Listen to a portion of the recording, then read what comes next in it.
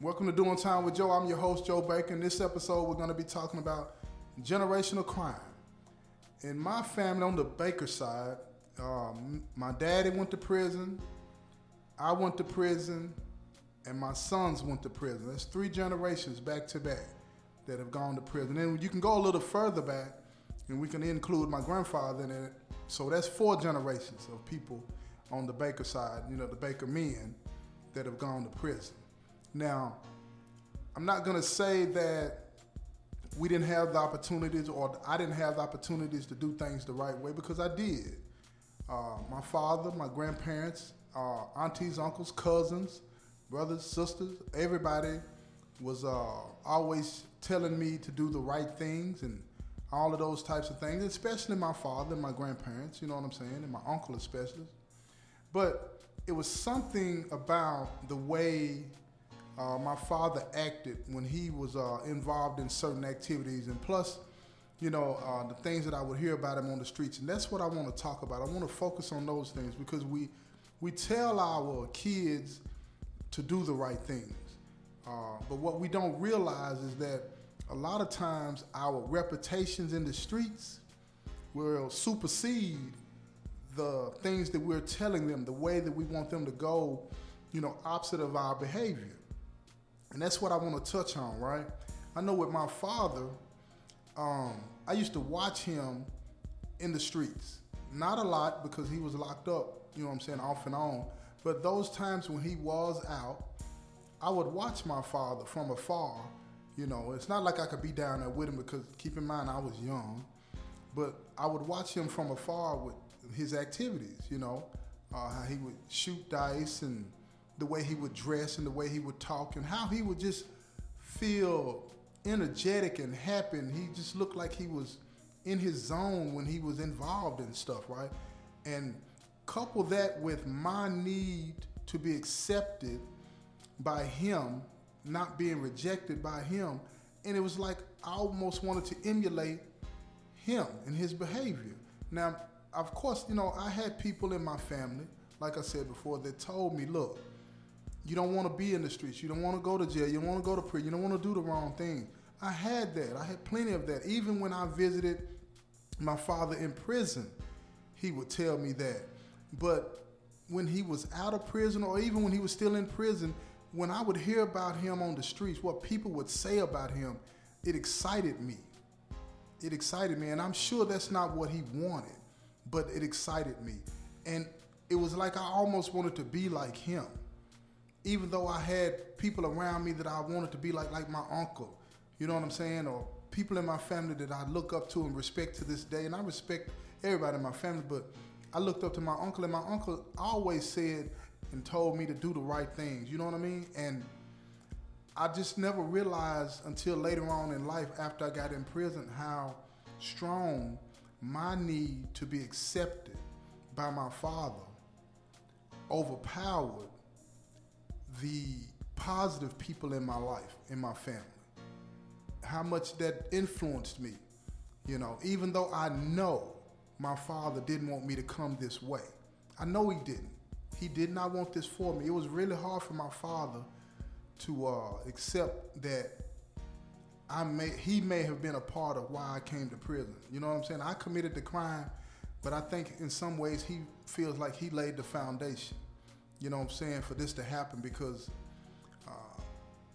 I don't think he knew what I was doing. I know he didn't know what I was doing, but once he found out everything that I had been involved in and all the things in the streets, we had that talk, and he asked me, did I blame him? And I told him, of course not. And I still don't blame my father, but I do acknowledge that there was something more powerful going on with me and my need to be accepted by him than even I could explain at that time. And let's fast forward it. I think that I did, well, it ain't no thinking. I know that I did the exact same thing to both of my sons. I told my sons, don't do this, don't do that, go to school, stay in school, play basketball, do these types of things, whatever the case may be, but do good. Listen to your mama, listen to your grandparents. I told them all of that kind of stuff. But at the same time, after conversations with my sons, I heard them talk about, what people were saying about me in the streets and the things that they knew and heard that I was still involved in, gang activities, selling drugs, and all of these things. I'm not saying that they took that and wanted to do this and that, but I remember having a conversation with my son, and it was like he almost wanted to be like me. He almost wanted to be like me. So those behaviors that I was committing, it didn't really dawn on me that I was laying a foundation for both of my sons to end up in prison with me, And when I saw them come into prison, that's a feeling that I really don't wish on any father, any parent, period, to see your own child coming into prison and then coming to the realization that you had something to do with it. I didn't commit the crimes, but I may as well have.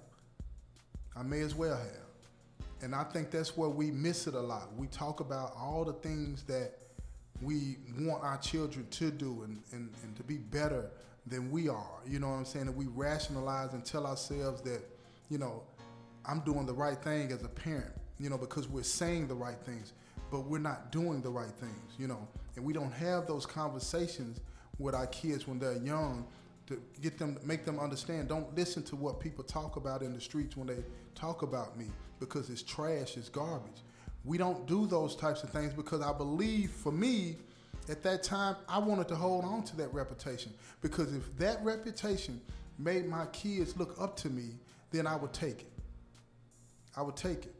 I so much did not want to be rejected by them that I compromised their lives. I compromised their futures, worrying about how I was going to feel. Selfish, pure selfishness. But I didn't realize that at the time. And when I look back and I think about all the things that I said and I did, telling them on the one hand to stay in school, but then on the other hand, helping them find a plug to get drugs. Ain't nothing straight about that. My uncle used to tell me all the time, stop doing that. Don't do that. My sister and my brother, they used to tell me the same thing. Don't do that. You know what I mean? And I would rationalize in my mind, I'm doing this because if they go out here and do it and get robbed and get hurt, then I'm going to feel bad. Well, like my uncle used to tell me all the time, if they go and they choose to do this on their own, then they've made a choice. But you don't participate in that because you lose the moral authority to correct them when you're involved in it. And I just didn't get that, but I get that now. And that's why I wanted to do this episode and talk about this, because we want better for our children. But we go about it in ways that contradict what we are saying we want for them. There is no right way to do wrong. There is no way to help your child participate in criminal activities and not expect them to end up in a situation that might lead to their death or prison, or somebody else's death or prison. There's no way to rationalize that. There's no way. And I think that we need to take a hard look at ourselves and how we're raising our children. If we're involved in criminal activities, we need to be man enough and say, look here, I'm not going to do right. Don't listen to me. Don't have a relationship with our kids. Just totally cut ourselves off from the people that we love, because if we continue to stay in their lives, we owe them an opportunity to do better than us. Once we bring those kids into the world, we lose that what am I trying to say? We don't have the right anymore once we bring kids into this world. We don't have the right to only think about ourselves. We don't. We have to think about them. They didn't ask to be brought here. We did that. So we have to do right by them. We have to do right by them. And I know it's hard, but you have to give up that reputation. You have to put them before yourself. You feel what I'm saying? And you just got to change your behavior. As simple as that. You have to stop doing what you're doing. It was hard for me to come to grips with that. It was hard for me to come to grips with that. When I think about my sons now, and I look at them and I'm proud of them and all the things that they're doing, I'm like, man, if I would have done the right thing by them, there's no telling what they would have become in life. It's no telling.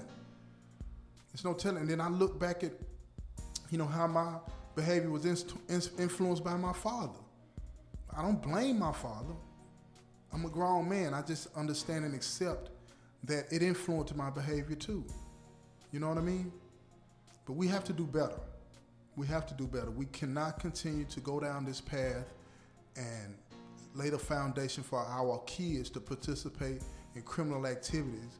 You know what I'm saying? Whether you are a parent, an auntie, uncle, or cousin, be mindful of how the younger people around you are looking at you.